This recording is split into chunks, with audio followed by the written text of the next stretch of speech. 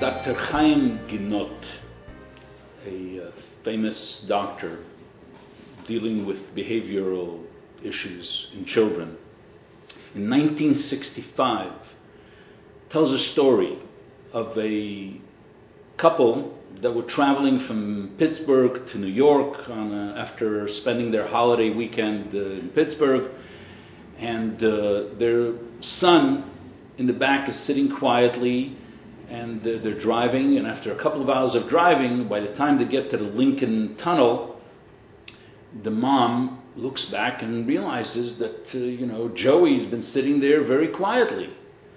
And she turns around and she says, "Joey, you're such a good boy. You're such a smart little boy sitting there so quietly." And in they go to the tunnel. And little Joey looked around, found an ashtray full of cigarettes. Those days, that's what it looked like in cars. And grabbed it, and suddenly they were pummeled. They were all over with cigarette butts. And they looked around, and the mom wondered, Dr. Ginot says, "What did I just do wrong? I just praised this child. I just told him how good he was. I realized that after sitting there for a couple of hours, he didn't make a noise. He was so well behaved." Well, unbeknownst to them, they found out, he writes a couple of weeks later, is that while they were driving, right before the mom said what she did in praising him, he was thinking to himself as they entered the tunnel that he would have liked this car of theirs to be split right in half, so that his mom is okay, his father is okay, he's okay, but his little baby brother gets hit by the splitting of the car. Because he was watching as for the last couple of hours his parents were playing with his little brother, and he was ignored completely. And after having that thought, there goes his mom and calls him, "What a good boy you are, Joey." What does he have to do? He has to prove to mom and dad he's not such a good boy. So we don't know what children are thinking when what we talked about putting a label of praise upon them when we don't know exactly what is happening.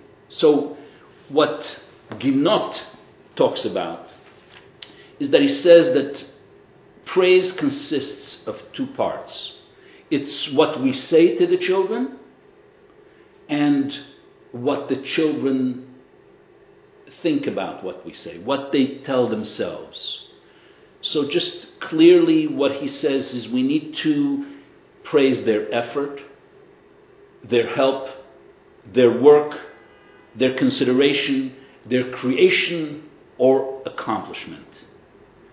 And our words should be framed so that it will almost be inevitable for the child to come to a conclusion about who he is and what he is, but let the child come to that conclusion. And when children cannot help but come to a conclusion about what it is that the parents have praised them about, or a teacher has praised them about, then they can own that story, and it's not about them in any way reacting inappropriately or thinking that maybe it's not working for them. So let me give you one or two examples. A little girl, 11 years old, is told, "Please, Hanala, can you clean up the house?" And she does a great job in cleaning up. And the mother says to the little girl, "Hanala, the house was so dirty. I couldn't believe it could be done so quickly." She says, "Yep, I did it. There was so much garbage all over the place. And you look at it. It's all so clean. I cleaned it up." "You put in so much effort into it, Hanala." "I sure did. And it's so clean, it's sparkling clean. It's a pleasure to look at. Yes, it's nice, says Chanala. Your beaming face, Chanala, says you're proud of yourself. Is that true? Yes, I am. And then the mother says, thank you. And Chanala says, you're welcome. And that evening, she can't wait for her father to come home and tell him about all her accomplishments and all her ability. Not to be shy about it, not to be meek about what it is that she did, because there was no labeling of what she did in any way, shape, or form. So, when we talk about what it is that we're noticing in our children, we have to remember that it is their accomplishment. Now, theorists about how to deal with children come and go. And you can have different theories. There are thousands and thousands of books that you can walk into any bookstore today and find ways differently to deal with different children. You can glean some good things from all of them. What I would like to suggest is that within Torah, there are generalities that if we can follow them, it can help us do the best we can for our children. Occasionally you have great thinkers that come along and tell us what to do. It's almost like they're projecting what it is that the Torah is already telling us to do. They're just fine-tuning it.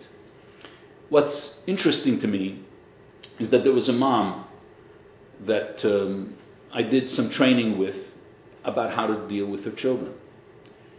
And after 2 weeks, she calls me up. She says, it's not working. It's not working. I said, what's the problem? She says, I've been complimenting my children day and night. It's not working. I said, excuse me? Complimenting? Yeah, well, isn't that what you told me?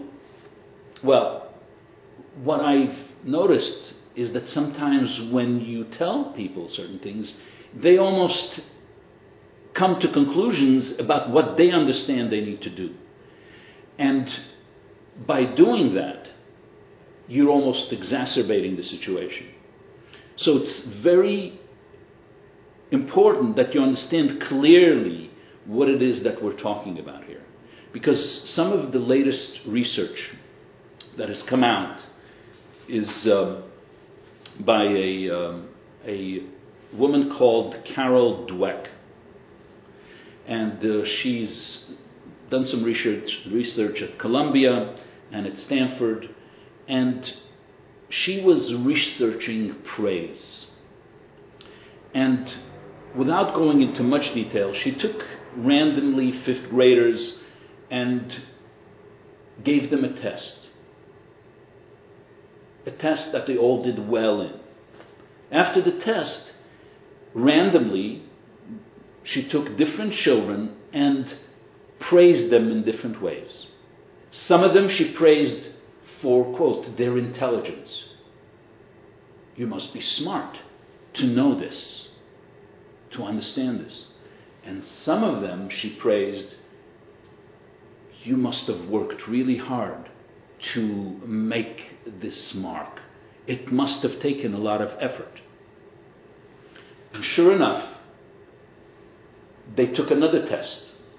And the other test was a very difficult one, and they were told that by taking that test, they will learn something different. They will gain some knowledge. And the results were that the children who were praised for their intelligence, their marks went down.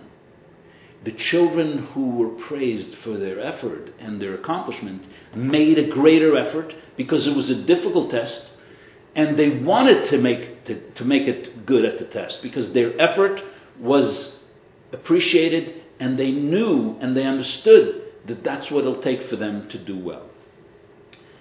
What she did throughout her testing, she continued, and she realized that the more there was emphasis on, what a smart kid you are.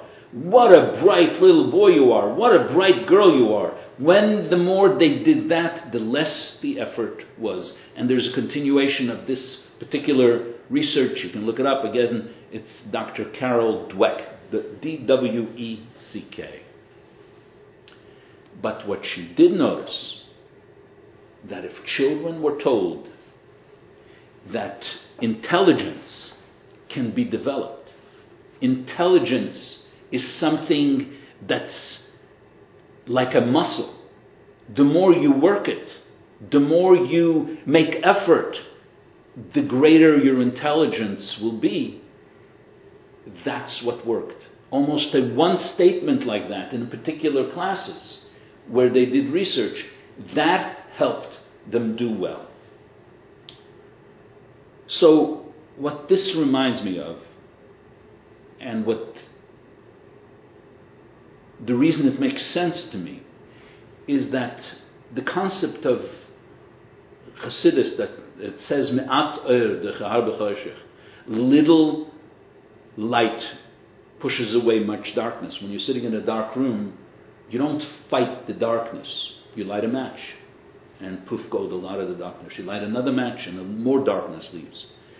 So when you think about what it is that we're doing with children, is when you create more light in their lives, that it pushes away a lot of the darkness. Not fighting the negative, but engaging with the positive. I want to tell you just an interesting story which brings out this point in a different way. I have a brother-in-law who one day had a stroke, and fortunately, and in describing to me how he went through it, he said that his therapists were working hard to get him to be able to move his right hand. And they were pulling it and nudging him. And when he was hesitant, they said, no pain, no gain, Jake. You got to just push yourself. And it was hard. He just couldn't move his right hand. One day, a different kind of therapist, Feldenkrais therapist, came along and said, Jake, you know how to move your right arm? Your left arm, rather? He says, yeah, all the time. Goes up and down. He said to him, do you know how to do that? You know how you do that? He said, no. I just do it. It moves. So he spent some time with me, giving me some kind of feeling and understanding of what it takes for me to move my left arm. And then he said to me, Jake, close your eyes. Don't try to move your right arm, but try to put the feeling that you're getting, or that you understand you're putting in the left arm to move it, try to put it into the right arm. See what happens. But you don't have to move it. He said, up went my arm. Just with a 10% understanding of what it means for me to move my left arm, my right arm moved. So, in children's lives, there are parts of their lives that are working, and there are parts of their lives that are not working.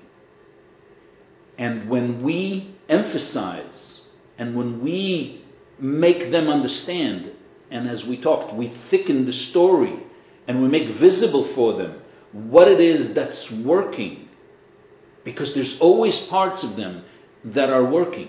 There's always aspects of them that are working. That if we notice that, and when we give them that understanding in the words that we use to encourage them, by recognizing their accomplishments, their efforts, so that they have a good story about who they are, that in general is what I would call the me'at oer dechahar b'choshech concept, that you're almost lighting up a part of their lives that works, and so that they can then move to be able to affect movement in the parts of them that are not working so well, so that it affects all of them. The Gemara, I want you to open up the curriculum. The Talmud says that V'amar Rav le Rav Shmuel Bashilis.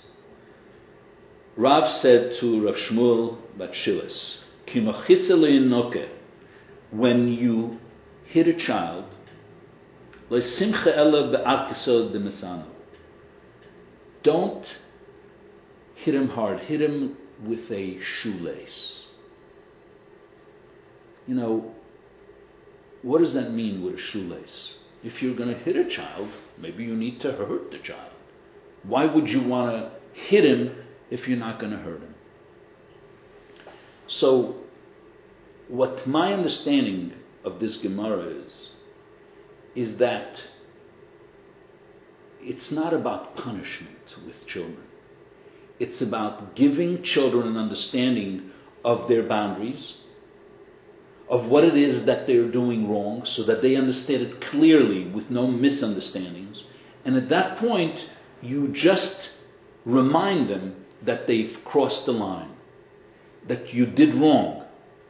And now you need to take responsibility, and we need to trust them that they've learned. If we raise our voices, if we use not shoelaces but belts, in a metaphoric way of speaking, if we use a punishment, it doesn't work. If we use a consequence, if children start understanding that all that is happening is that for whatever action they do, there is a consequence. Consequence doesn't mean their lives are taken away. You're grounded, you can't do this, you can't have that, you can't have anything. Just understand that whatever you do wrong, there's a consequence. Whatever you do wrong, there is something that you're going to have to pay for it. So let's assume that a child uses a Nintendo, or a child plays basketball outside. A child likes playing on some form of computer games. You tell them, today, because of what you did, you have 3 minutes less. Depending how old the child is, 5 minutes less. That's your consequence. Children will say, well, I don't care. I don't care is not an issue. The main concept here is that they know that for whatever they do wrong, there is a consequence.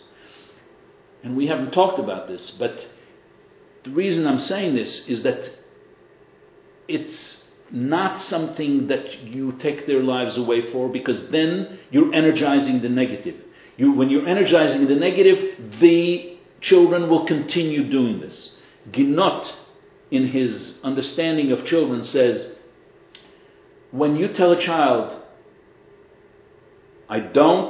Mommy doesn't want you to play on the couch.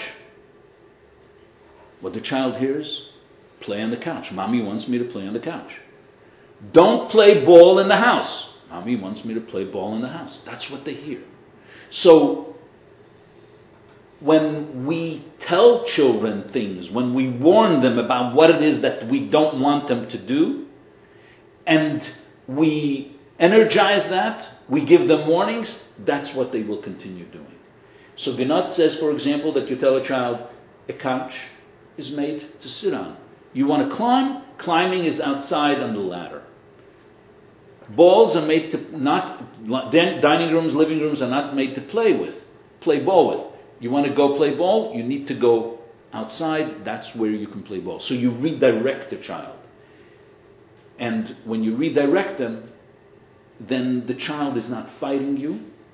And ultimately, by having the child understand, by not getting the lectures and not energizing the negative, but understanding it is the way it is that you need to talk to your child, so that they do what it is that you want them to do, because you're guiding them and you're lighting up the part of their lives that's working. You're lighting up the part of their lives that you feel they are doing right. Then the child will follow your directions. In conclusion, the second part of your curriculum in the Klalei HaChinuch VeHadracha of the previous Lubavitcher Rebbe, he writes over there, Hamechanech ve'amadrich tzorich ladas ki lo rak pizgomim matimim linyon ha'roisav nogim b'ikarat eles hachinuch v'hadracha.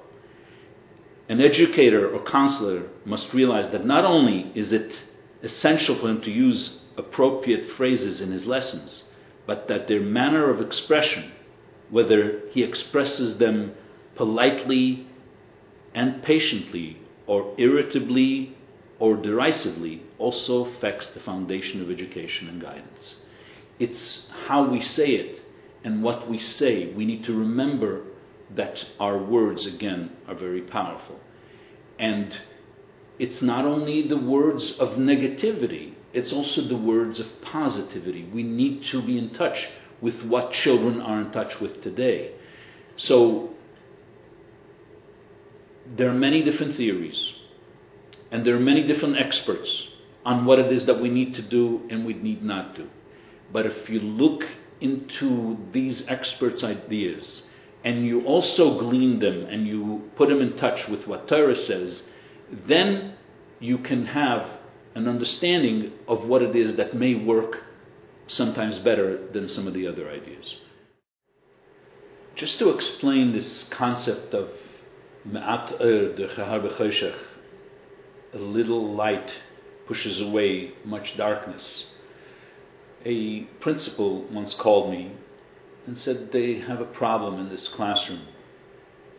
And one child is being picked on, an 11-year-old girl. And all the children are picking on her, without exception. And they've been trying to work on this for months, and nothing has worked. They've tried to talk to the kids.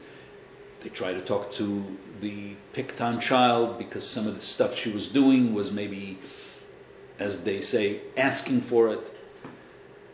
So when I came in, I said I would like to have all the teachers, all the principals, and the coaches. I want to know from everyone what the story was. And they started telling me exactly how it is and what it is that the children are doing and how devastating it is to this child. And when I listened, the principal said, "So, you want me to bring in the child?" I said, "No, I really don't want to see the child. What I'm looking for is I want you to think about the whole classroom, and I want you to think about which two children who are leaders, two little girls who are leaders in the class, who, if asked, will take a strong position of standing up to the rest of the kids, leading in another direction, and who that would possibly be. Can we come up with two names out of 20 some odd kids? The principals and the teachers and the coach discussed back and forth. After about 10 minutes, they came to a conclusion with these two little girls. So he said, "So what now?" He says, "Well, I want you to bring these two little girls in here." And the two little girls came in, and I started telling them how sometimes children can be very mean, and how a child can really suffer from that meanness. However, because nothing works sometimes, it takes two young ladies like yourselves who will take a stand and do a kindness that will save a life to some extent. And what I asked them was not to actually stand up, but just not participate with the other kids the next time that everybody's making fun of this young lady. Just to stand back, not participate. If they have the strength to actually stop them, that would be great. But that I didn't ask for. I just said, Just move back. Every time you see them picking on this girl, whether it's in the play field or whether it's in one of the classrooms, just move back. Or it's in the dining room, move back. Stay away. Don't participate. And I said to them, if you don't want to do this, you need to tell me now. No one's going to know it. The only ones that are going to know about this whole story are the teachers and the principals that are in this room. And I don't want you to tell this to any of the other kids. You can tell your parents about this, but no one else will know. And after thinking for a moment, the two little girls said, one at a time, yes, we will do it. So number one, these two children were given an opportunity to do something so unique, so special. And second of all, there was going to be a life saved. And sure enough, within a period of 3 to 4 or 5 days, it dissipated. It became much less. It was no longer the intensive problem that it was. I'm not sure whether it completely left it, but it was no longer what it used to be. It was no longer a problem.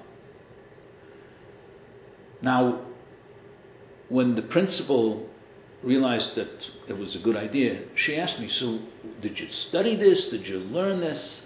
I said, no. I said, this action was guided by my understanding is that there was darkness in that classroom.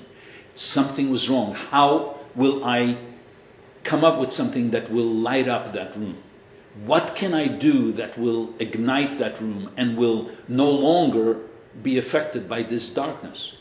And I figured that if I lit 2 matches in a dark room, it'll be lit up. And that's exactly what happens. So if you're guided by some of these ideas, which are based in Torah, again, as I said earlier, with no anger, and I know that all of us have difficulty with anger. I'm not trying to minimize that. But if you work with that, and then if the concept of me'at oyer d'chahar b'choshech, of a little light pushes away much darkness in every one of our lives, again, if you allow for that to guide you, then you can walk into any situation almost and adapt to it and make it work. Have a good evening.